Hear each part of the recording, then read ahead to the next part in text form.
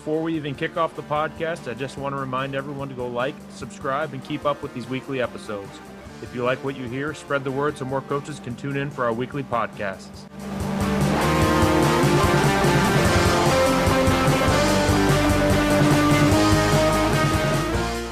Hey guys, welcome to another edition of the Hog Football Podcast. Today I've got Coach Dan Watson with me.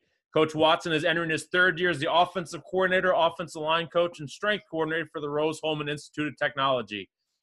Coach Hulman spent the 2016 Sevens at the Heartland Collegiate Athletic Conference rival Franklin College as the team's run game coordinator and strength and conditioning coordinator. He spent time before that at Rocky Mountain College coaching the offensive line, tight ends, and running backs while helping develop strength programs for the football, basketball, golf, and ski racing teams. Coach Watson got his bachelor's degree in exercise science from Marian University in 2011 and his master's degree in physical education and coaching from Indiana State in 2013. Coach Watson, pleasure to have you. How's it going? Going great. Thanks for having me, man. Really appreciate it. For sure. First question I've got for you. You've been a part of some good teams and scored a lot of points. How important was the offensive line to the success of those football teams? Well, as we always like to say, everything starts up front. And most certainly, I think back in regards to just success on offense, in 2017, when we were at Franklin College, we had the number one offense in the country in the Division III level. And as you mentioned, a lot of that came from, we threw the ball all over the yard, but man, we could tote the rock too. I remember going into the playoff game against Wartburg. Wartburg hadn't given up a rushing touchdown the entire season, and we were able to score 4. Oh, wow. Running the ball between the tackles. So that was something that we, prided ourselves on, and obviously we ended up losing that game in overtime, rolling the dice and gambling to go for 2, but no better way to go out. But yeah, absolutely. Everything starts up front, and as I've progressed the last 2 years into a coordinator role at Rose, everything we do starts with how do we answer things up front. If right. We're going to talk a new pass scheme or what, everything starts, well, how are we going to pro it? So just our mindset to kind of, I think, aids in the fact that everything we do is we're going to start asking questions up front and then build from there. We're going to start from the ball and build our way out. Right. So. That's a great way that's the best way to do it. You don't want to develop passing schemes and say, oh, well, how are we going to protect that? You want to figure out protections first and then figure out how you're going to, like you said, from the ball out, so to speak. So, kind of my first question I've got for you is a little bit of, sort of kind of how you manage things. You're the offensive coordinator, the offensive line coach, as well as the strength and conditioning coordinator. How do you balance all three of those things, and during the season, especially, and how do you kind of help delegate and wear all those hats? Yeah, I think to start with the question, number one, we've got an awesome staff at Rose-Hulman. We've got our head coach coaches the quarterbacks. We've got an assistant that handles the running backs and tight ends, and we've got an assistant that handles the wide receivers. But being able to rely on those guys every day, and we game plan as an entire staff. We kind of delegate. So one of our assistants is in charge of the red zone. One of our assistants is just in charge of third down. One's in charge of, him and I build the pass pro plan every week. So having great assistants is first and foremost the most important part with all that. Right. And then I think too, just we do a really good job. We have to define what's important. I think a lot of times it's easy to get caught up in the fluff and some things that may seem important but aren't. And inevitably finding out pretty early, toward the end of training camp, all right, who are we going to be? What are we going to be good at? Right. What can we hang our hat on? So having a solid definition of who you are and what you're good at, I think is important, along with having a great staff. And then just being available, obviously, just like everybody else, we spend a lot of time at the office throughout the season and, making sure that Thursday and Friday, once a bulk of the game plan is kind of squared away, and we might start moving on to the next opponent from a breaking down the film standpoint, but also using those days to make sure everything's squared away from a strength and conditioning standpoint for the next week, and that sort of thing.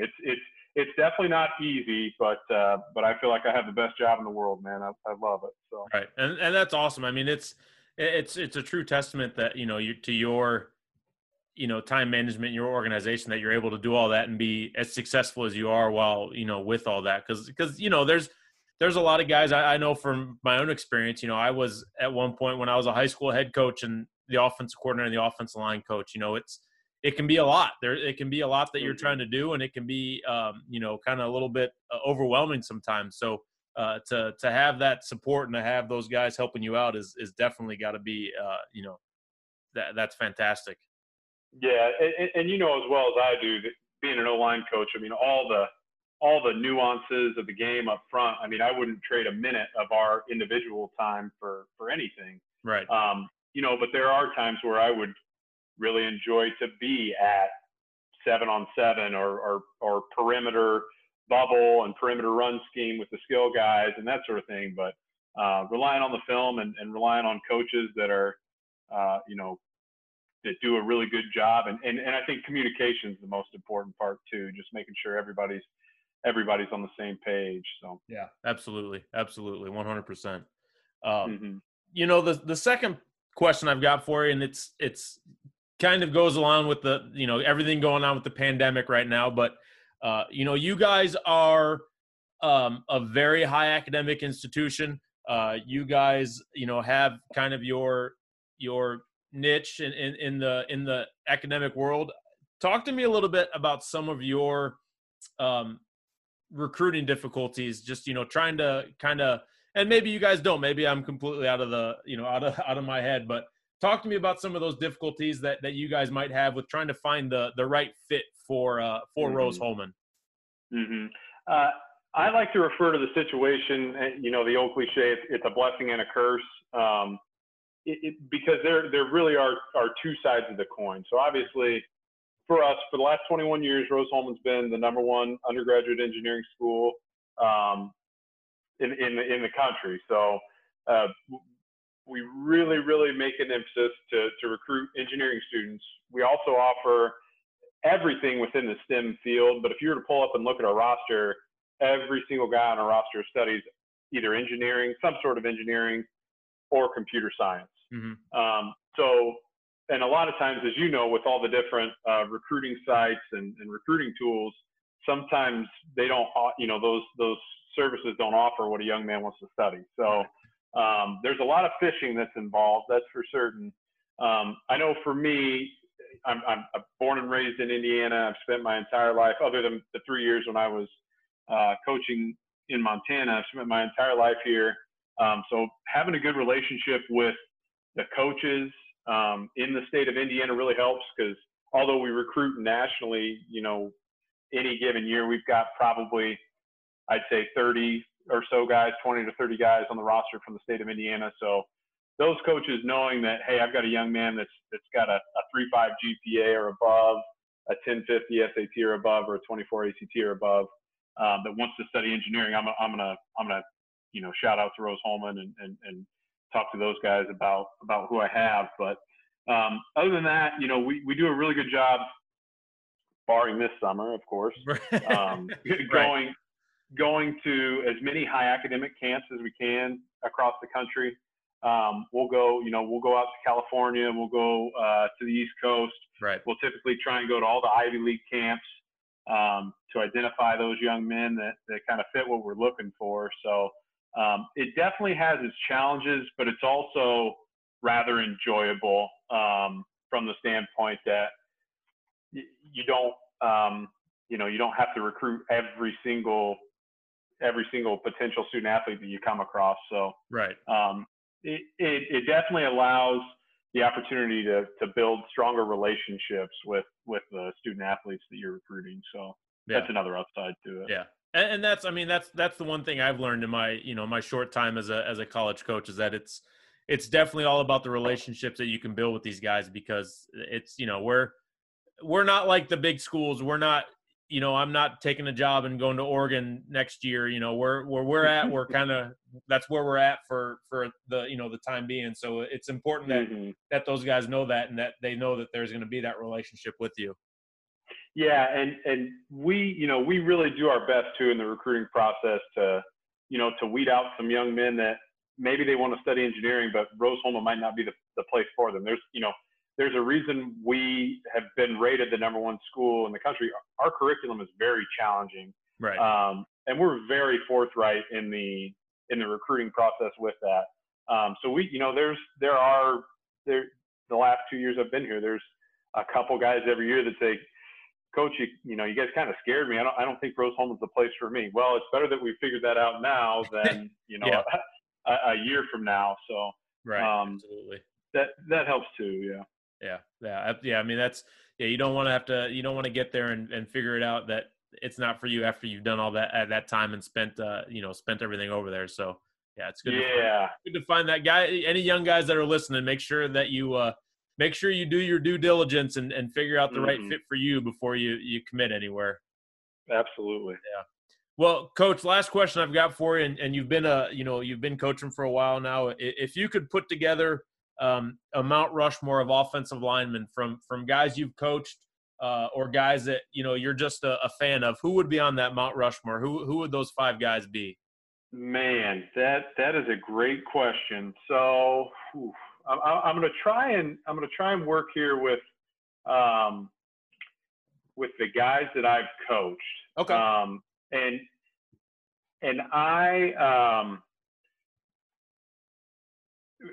a lot of times I try and teach guys 2 positions, especially at our level in regards to depth normally is an issue.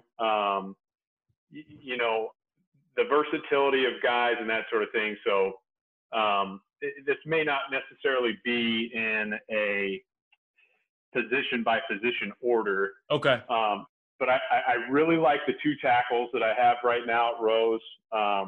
Those guys are both they're both big human beings. They're 6'5", 290.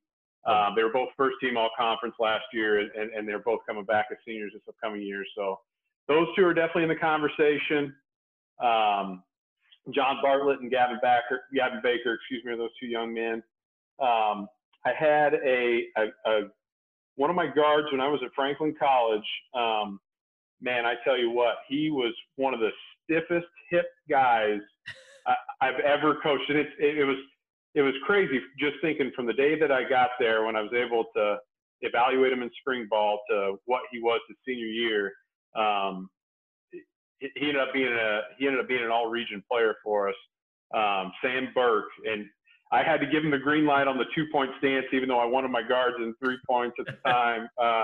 But he was able to get it done, and he had some physical limitations, but he's definitely in the conversation. A young man that I coached at Rocky Mountain College, Sonny Akui. He was our right guard. He was our earth mover. We were a big power to the right, counter to the left kind of operation. And man, he was definitely one of the most physical guys I've ever coached. But he was, I remember, funny short story. I accidentally had one of the coaches put the headset on Sonny so I could talk to him about what was going on. And he managed to tell me that there were at least 13 defenders on the field. So I figured out real quick, like, that may not be his strong suit, but man, he was a heck of a football player. And I tell you what, I've had a lot of really intelligent centers over the last, 7-8 years. Man, that would be that's probably there's 1A, 2A, or 1A, 1B, 1C, right. With guys at each of the schools that I've been at. But a 3-way tie between a young man from Rocky Mountain College by the name of Neil Kuhn and a young man from Franklin College by the name of Landon Johnson.